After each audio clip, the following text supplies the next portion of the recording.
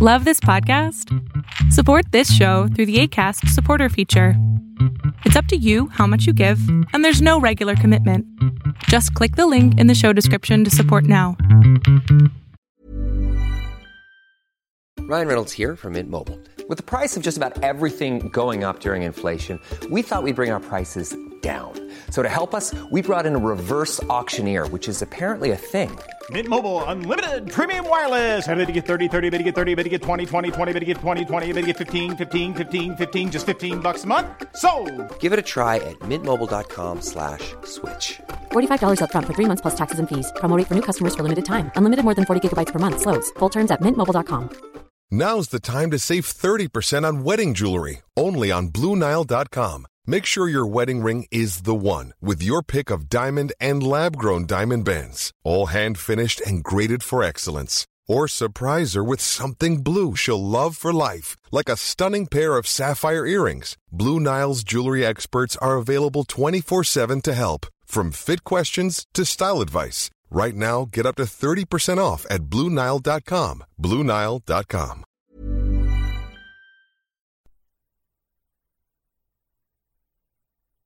Tech Witch, Episode 103, Butt Dialing. Written by Trey Livingston. Story by Damian Taylor and Trey Livingston. Narration by Caitlin Martin.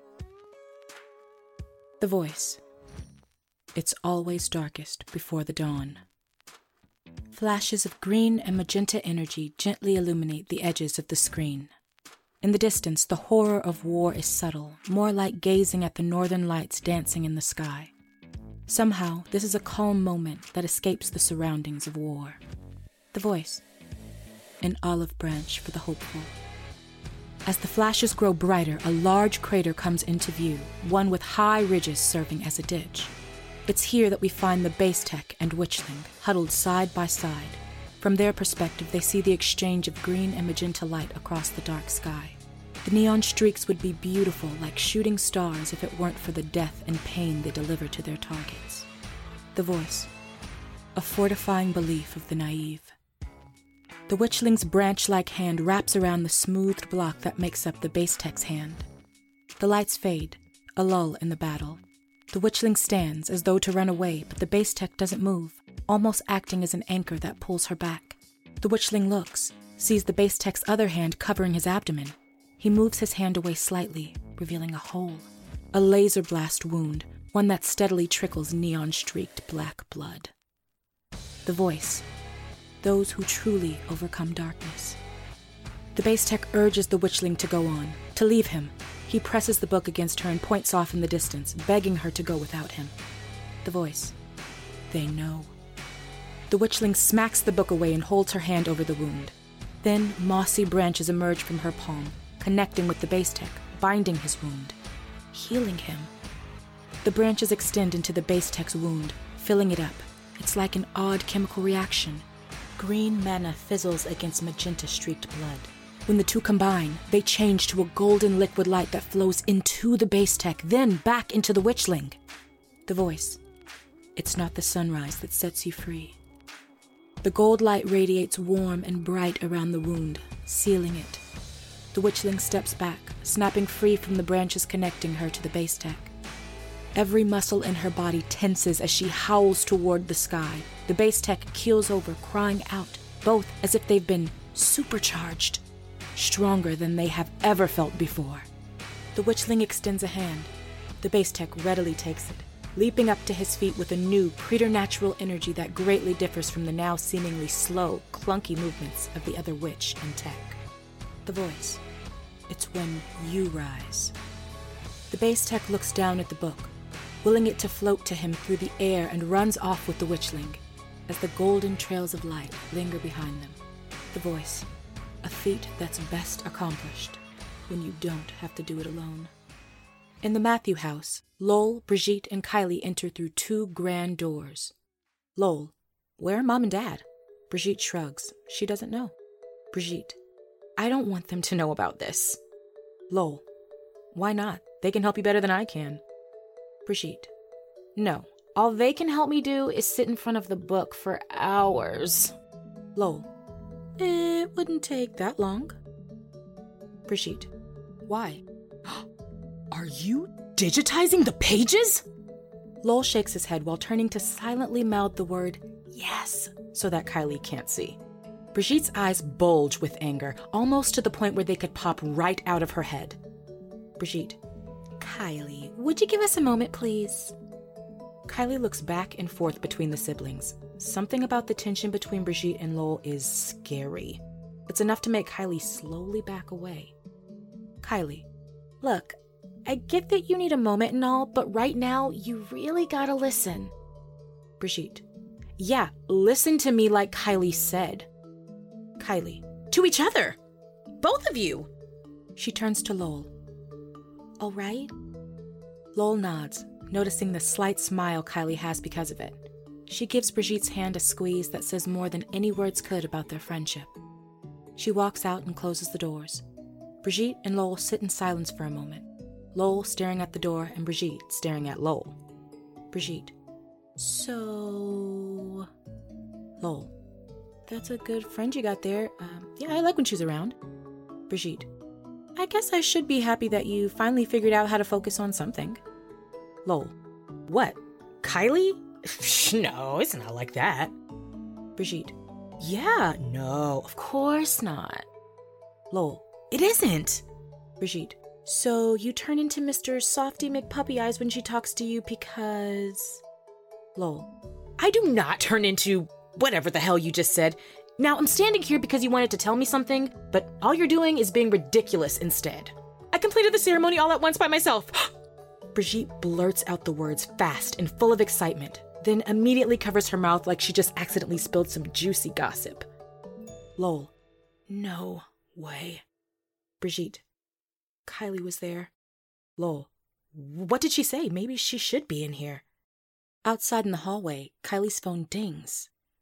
She pulls it out, sees she has a text from Lowell that reads, "Thinking of you?"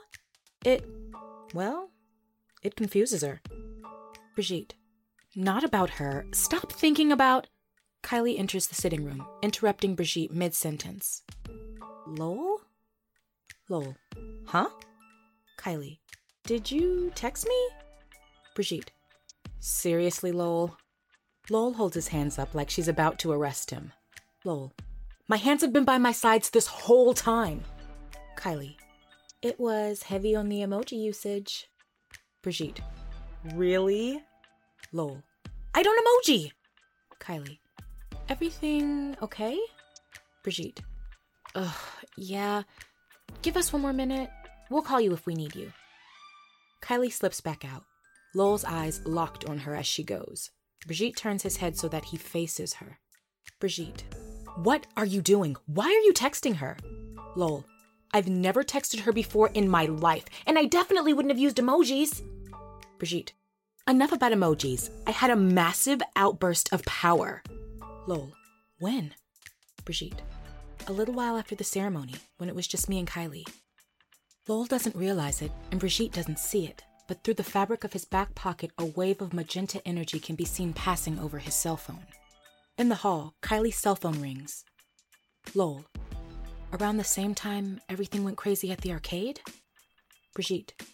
Yeah, that sounds about right. Outside, Kylie looks at the caller. It says, Lowell. She comes back into the room. You called? Brigitte. No, I didn't. Kylie. I mean, Lowell. Brigitte. How do you even have his number, Kylie? Did you mess with her phone? Kylie. Yeah, how did your number get in my phone anyway? I didn't put it in. Lowell. You've been with me this whole time. I haven't done anything. Look. Lowell holds up his cell phone and casually tosses it away.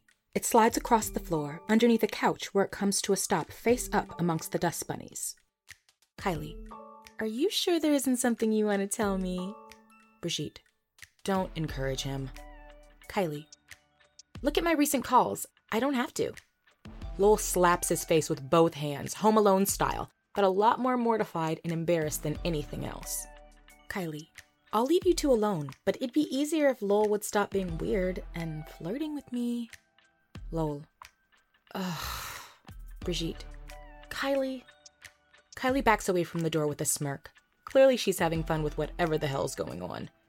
Brigitte takes a deep breath, one that changes the mood to reaffirm the gravity of what she's been trying to say. All right, listen up. I fired off a crazy amount of power. Major level boss witch power. So much so, I must have channeled some of it to the arcade where you were at. It was chaotic and... Lol. Yeah? Brigitte. I could feel it flowing through me. I could feel myself pushing it, but I couldn't feel myself controlling it. This makes Lowell look off, like he's pondering. In the hall, Kylie paces when her cell phone chirps. She takes it out. This time, it's a FaceTime call coming from Lowell. Kylie. Huh? Brigitte. Whatever happened, it flowed to you too. Lowell. I've never felt magic before in my life. Brigitte. Me neither. Until now. Lowell. But how could it flow through me? In the hall, Kylie's phone chirps faster and faster in a way that's not technologically possible, shaking to the point where she throws it away. The vibrations make the phone bounce along the hardwood floor, faster, more violent to the point where it explodes. In the sitting room, Brigitte and Lowell hear Kylie scream. They rush out to see her looking frazzled and freaked. Kylie. You took it too far, Lowell. Brigitte gasps at the large burn mark in the hardwood floor with Kylie's melted phone right in the center of it. Lowell gasps the same way as soon as he sees it. Mom and Dad are gonna be pissed. Kylie. Real funny joke, Lowell. Lowell. But Brigitte takes Kylie by the shoulders in a comforting way and leads her out of the hall. Brigitte. Don't worry, I'm sure Lowell can afford to get you a new one. I'll make sure he does before my dad makes him pay for a new floor. Lowell. Hey! But they're already around a corner, out of sight. Lowell shakes his head as everything seems to be getting stranger and stranger. Suddenly, a cloaked man appears in the room across from him near the couch where he threw his phone. Lowell jumps, startled. He stumbles back against the wall, frozen with fear. The cloaked man. The power she displayed was staggering, unlike any I've ever seen before. Lowell. You saw it? The cloaked man. We must act. For power like that to go unchecked could unravel all our plans. Lowell. Man, I don't even know who you are. The cloaked man ever so slightly raises his face just enough to reveal that it's Jean. We need to get rid of her before it's too late. Lowell. Mr. Williams? Lowell's eyes are full of confusion mixed with a healthy dose of fright. A woman's voice calls out from behind him with a sharp hiss. He jumps away from the wall. Just keep an eye on her for now. Lowell turns to look, and as he does, the world around him transforms into a completely new house, with a different living room, a different kitchen, a different fridge that appears right beside Lowell with a picture of Kylie and her parents at a theme park. And across from him, he sees a woman in a swirling purple vortex. She faces Jean, but it's clear that neither of them know Lowell is there. Jean. But any sudden action could derail our plans. Am I clear? Jean. She must be dealt with. And she will be. Anomalies like this sprout up from time to time. Simply weeds that need to be plucked. Do you understand? Jean. Yes, my lady. And do you trust me that this weed will be plucked, roots and all? Jean. I trust you as if I were your husband. The hissing voice. I'm sure he'll appreciate your saying so. Jean. For now. The hissing woman smirks while releasing a low, seductive hum. There's a sound of a door opening that makes the hissing woman gasp. Her vortex collapses, vanishing into thin air. Jean's hood turns to mist, leaving him in khakis and a button-up. Basic-ass dad clothes, just as Lowell turns around to see Kylie rush in from the front door. She's charging right for him, upset and frustrated. Lowell instinctively holds up his hands. Whoa, Kylie, hold on!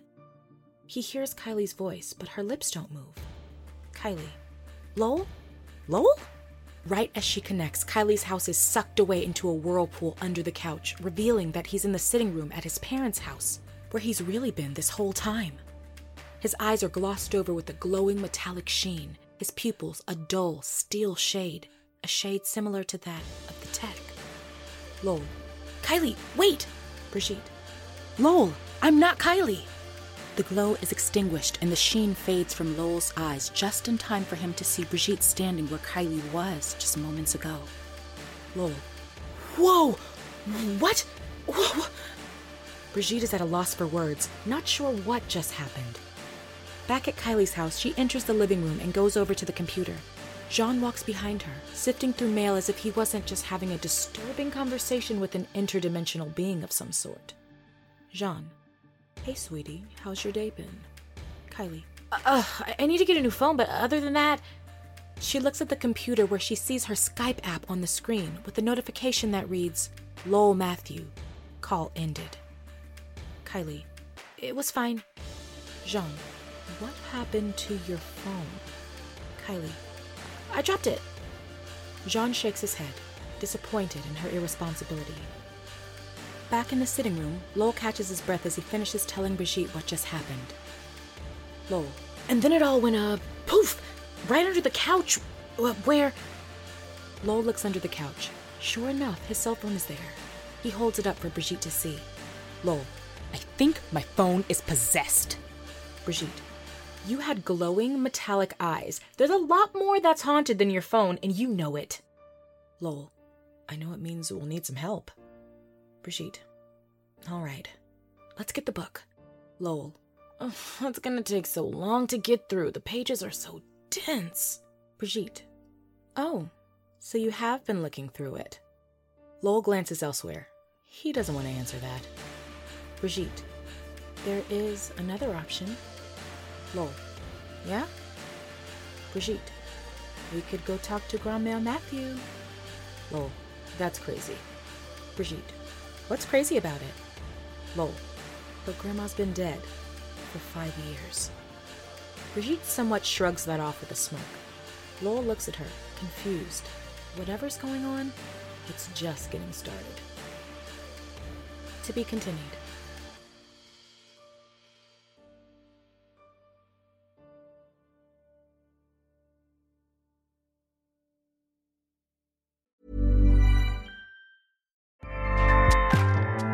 Acast powers the world's best podcasts.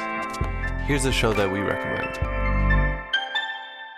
The Real Housewives is a guilty pleasure for most, but if you're looking to not feel guilty about that pleasure, tune in to Everything Iconic with me, Danny Pellegrino, where I break down all the messy moments and behind-the-scenes antics of Bravo's popular franchise. And on Everything Iconic, I also interview celebrity guests like Kelly Ripa, Keke Palmer, Drew Barrymore, Cameron Diaz, and more about their guilty pleasures, their past work, and so much more. So if you're pop culture obsessed and find yourself watching way too much reality TV like me, tune in to Everything Iconic with Danny Pellegrino, wherever you listen to podcasts. Acast helps creators launch, grow, and monetize their podcasts everywhere. Acast.com.